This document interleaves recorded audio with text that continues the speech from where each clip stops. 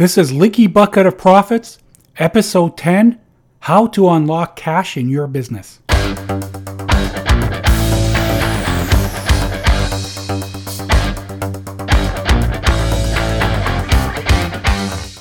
Hi there, it's Tony Malik. I'm the host of the podcast Leaky Bucket of Profits and the author of the book Leaky Bucket of Profits. And in this series, I cover each chapter of my book, sharing the information, the insights, the examples in it so that you don't have to read the book. You get about the same amount of value from the podcast as if you read the book. The only thing that is missing is that you don't get the chance to see some of the diagrams and illustrations. So for that reason, I do encourage you to buy the book because it will help you follow along a lot better. So today we're going to be talking about how to unlock cash in your business.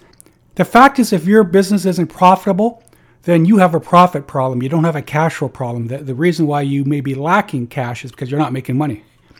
But I run into a lot of businesses that show a good profit. They show they're making good money, but the owner is struggling all the time to meet payroll, to pay their suppliers on time, or even just to pull cash out of the business so they can live a better lifestyle.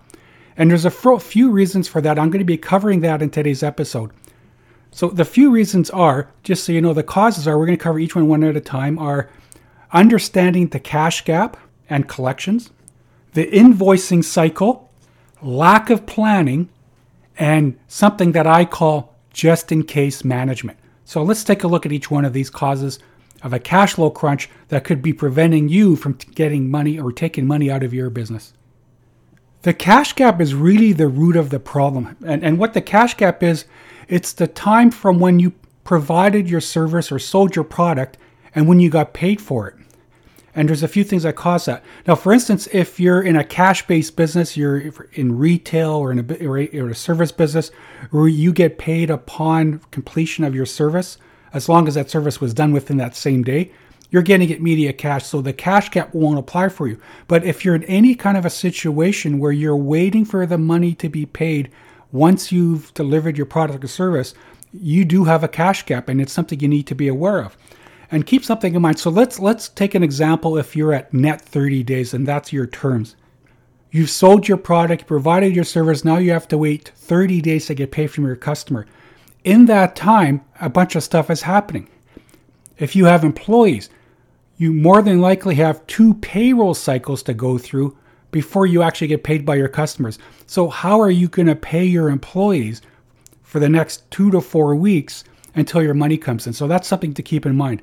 The next thing is your suppliers. Your suppliers may give you net 30. They may only give you net 15, by the way, but they may give you net 30 days.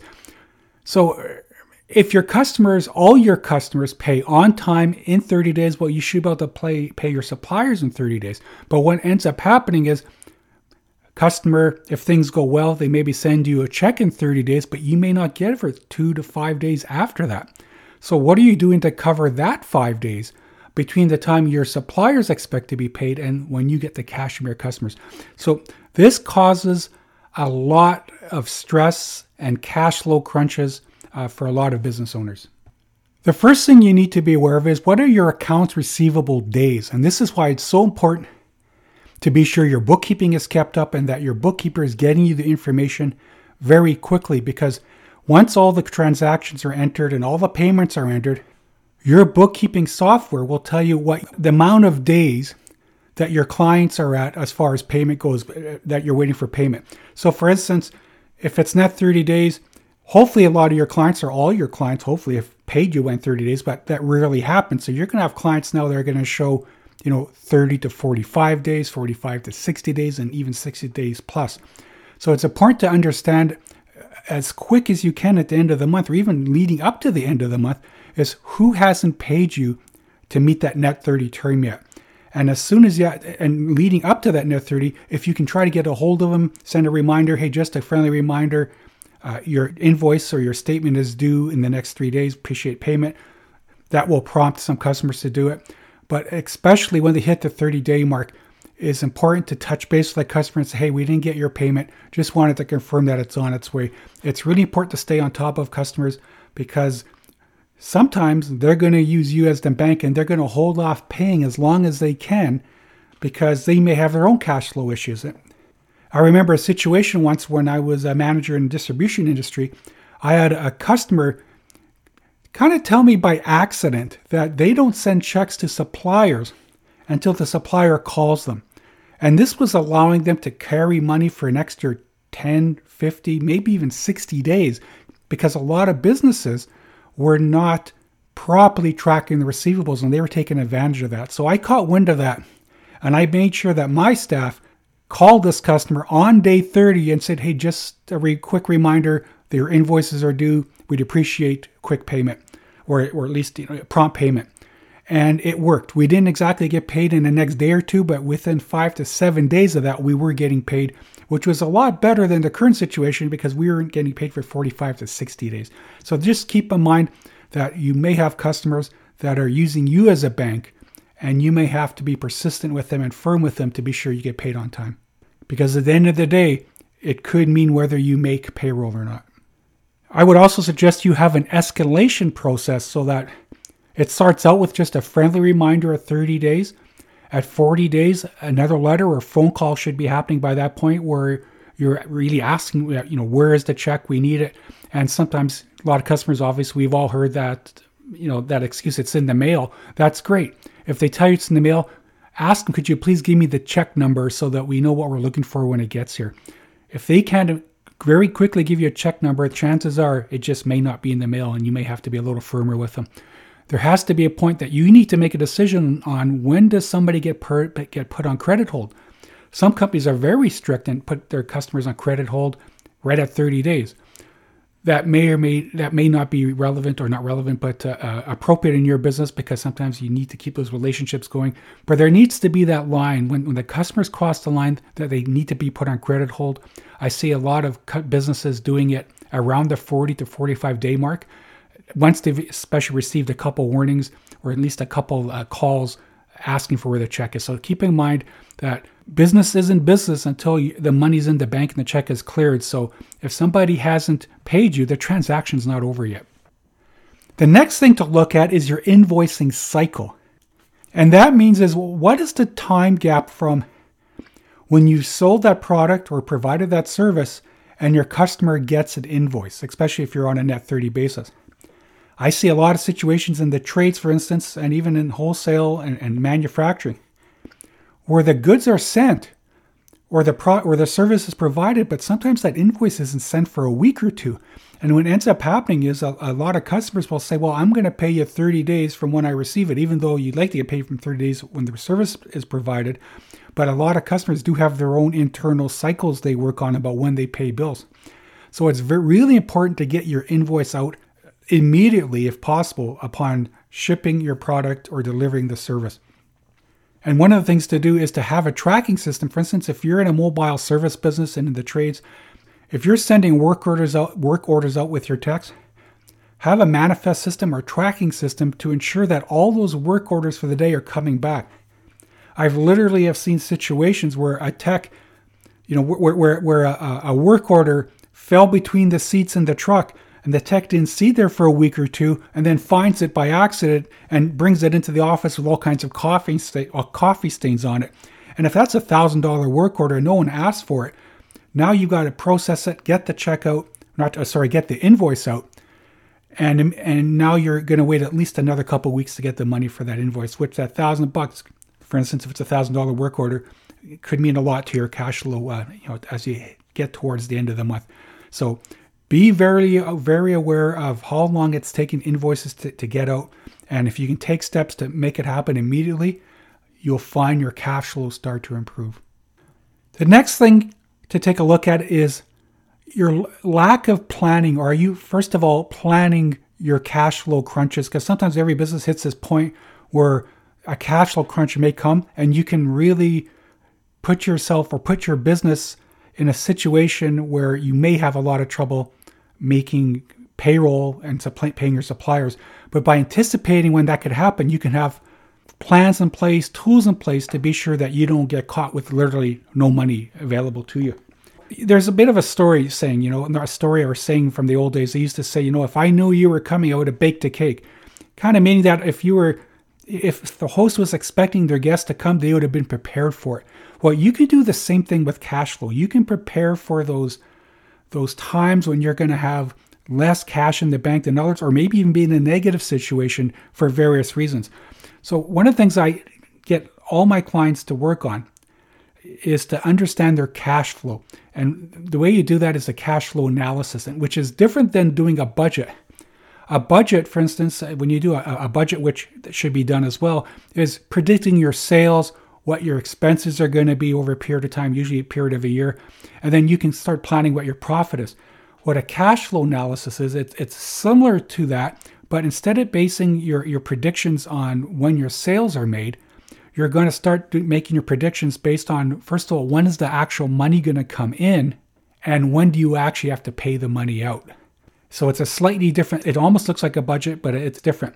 So for instance, if it's January and you have your payments from your customers are net 30, sales that you make in January, you may not get paid for those sales until February. So when you do a cash flow analysis, you might have all kinds of sales in January, but you need to account for the fact that that money is going to come in February, as well as when do those expenses have to be paid. So a good example is if your suppliers are paid in net 30, well, then expenses you may have incurred, you may have gotten the invoices for them in January, which is an expense, but the cash actually goes out of your bank account in February. So you would account for the cash going out in February. But keeping in mind, if you're on a cash basis with your suppliers, but you're on net 30 with your customers, you need to plan for that, because in your cash flow analysis, you're going to show your money coming in February, but a whole bunch of money going out in January because you need to pay your suppliers. So that's something to keep in mind of. A couple of things too is to plan for major expenditures. And a good example is a lot of businesses will often pay their business insurance once a year. So let's say your business insurance is paid in January, and just to give an even number, you're paying $12,000 a year. What a lot of bookkeepers will do, and without getting to a lot of accounting technicalities, you're prepaying that expense. When you pay $12,000 for the year, you're really paying $1,000 a month, but you're paying it all at one time. So on your profit and loss sheet, if your bookkeeper is properly accruing the expense, you're going to see $1,000 a month show on your profit and loss sheet. But the cash may all come out because your insurance company wants to get the money all at one time, but your cash coming out of the bank account is all going to happen in January instead of month by month. So keep that in mind. That's where the differences are. So I find a lot of business owners get stuck because they have these major expenditures to make in the year. And even though the expense may be amortized through the year because it's, you're kind of incurring that expense as you're using it. But if the payment has to be done in a lump sum, you need to account for that lump sum payment and see how that's going to affect your cash flow. I went through a cash flow analysis exercise with a client, and he was growing really quickly, which is all good news. But the situation was he was on net 30 terms with his customers, but the customers were paying in 37 days. So there was that 7-day gap. And what we realized is when we account for some of the major expenditures that would have to be made, for instance, major subscriptions, insurance as an example, we realized that in 2 to 3 months, there was going to be a $50,000 shortfall in cash. So with us now understanding that, we were able to take action to prevent a crisis. And what we did is we were able to go to the bank, and they secured a line of credit that would cover the shortfall when the shortfall would come, so that there wasn't any undue stress on the business. But because we planned for it ahead of time and took steps ahead of time, we prevented a crisis. So I highly encourage you to do that in your business. Not only look at what your sales and expenses are, but when do you have to pay them? And do you have any major payments to make that you need to account for so that you're prepared for it? I also find a lot of companies get caught, for instance, on quarterly tax payments. And again, remember, a tax payment is not something that typically shows up on your profit and loss statement, but it's still money coming out of the bank. So that's something to keep in mind. You may show money coming in because taxes were collected with an invoice, but at the same time, you need to account for the fact that that tax payment, if it is a quarterly tax payment, that tax payment is going to come out of your bank account, even though it doesn't show up in your profit and loss statement. And I'll get into what that means in a future episode when I cover the fundamentals of how to read your financial statements. Something that is a really big cause of an owner's inability to pull cash out of the business is something I call just-in-case management. And this is one of probably the major causes, actually, of why a lot of profitable businesses can't pull money out. And what that means is quite often when I do a financial review for a business owner, I will find that there's very often 20% more inventory and stock than there needs to be, depends on the type of business it is, and sometimes as much as double the inventory that needs to be there. And when I ask the business owner, why is there this level of inventory? Their answer is, well, just in case. Well, just in case what? Well, just in case customers need it. If we get an order, I want it in stock, which makes sense. But if you only get that product in once every or get an order for that product once every 6 months, once every quarter, and it's something you could source fairly quickly, why tie up the money in that product, especially if it's an expensive product? So that happens quite a bit. Is if you're in any type of a business where you carry inventory at all, and it could be in the service business, because I know a lot of contractors carry some inventory, obviously manufacturing, distribution, even retail, those types of businesses tend to carry inventory, and a lot of money gets tied up on there. So you need to look at your inventory turns, and I'm going to be talking about that in a future episode about how to calculate your inventory turns. But every industry has an accepted amount of turns where that inventory kind of comes in the door and goes out the door, and how often that happens in a period of a year. And that's key to being sure that you're freeing up cash, because when you have inventory sitting on a shelf, that's cash. Cash comes in different forms. It's just not, in dollar form that you have in the bank. It can be transformed into product on the shelf. And unfortunately, if you have a cash flow crunch, you can't take your product and take it to the bank and deposit it. You need to find a way to what's called liquidate it, turn it back into cash so you can deposit it. If you don't have an inventory management system that tracks your min levels, your max levels of your items, I would highly encourage you do that, and also have a system that allows you to see how much product are you going through in a particular period of time, usually in a monthly period, because that'll give you a lot of information about how much you need to have in stock.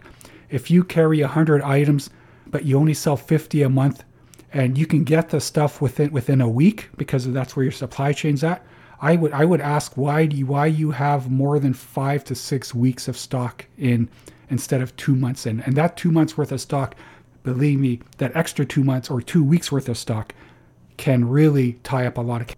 Something else to do when you're looking at your inventory is consider the 80-20 rule. And it's amazing how close this rule comes to almost every business I look at. At least it's a number close to 80-20 rule. And what that means is about 20% of your SKUs or products that you have in stock, 20% of those are going to produce 80% of your sales and profits.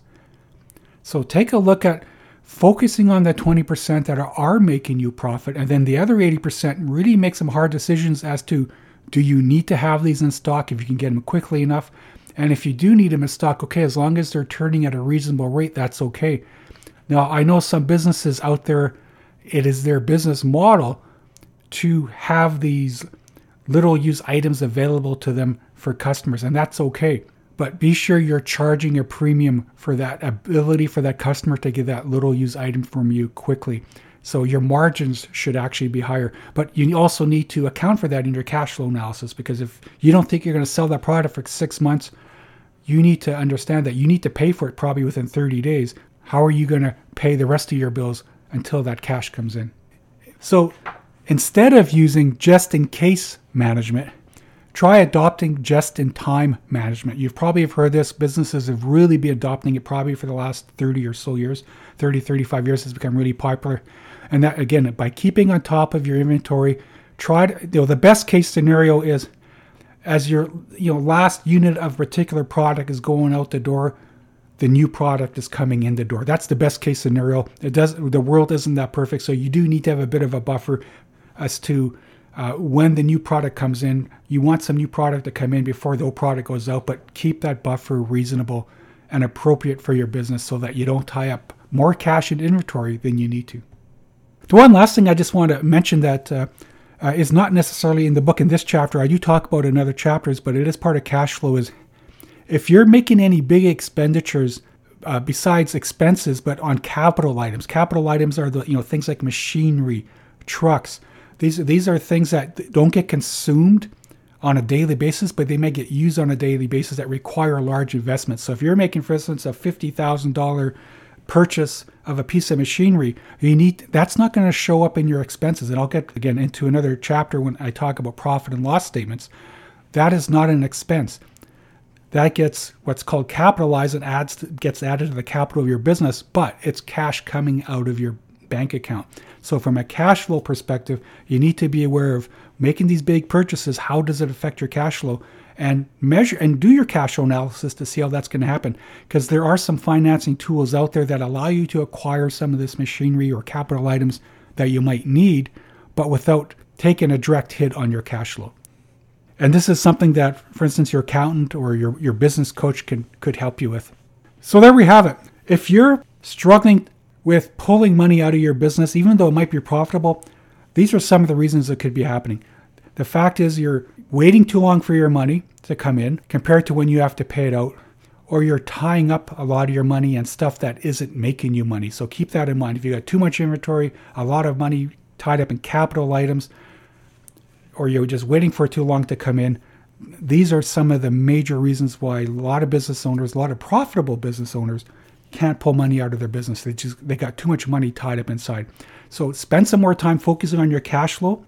Come up with ways to shorten the cash gap, and you just may find yourself with more cash available to pull out of your business. Remember, cash really is king. Keep your business cash healthy, and you'll not only reduce your stress, you'll be able to pull more out of it so you can enjoy life even more. This is Tony Malik, the author of Leaky Bucket of Profits. Have a great day.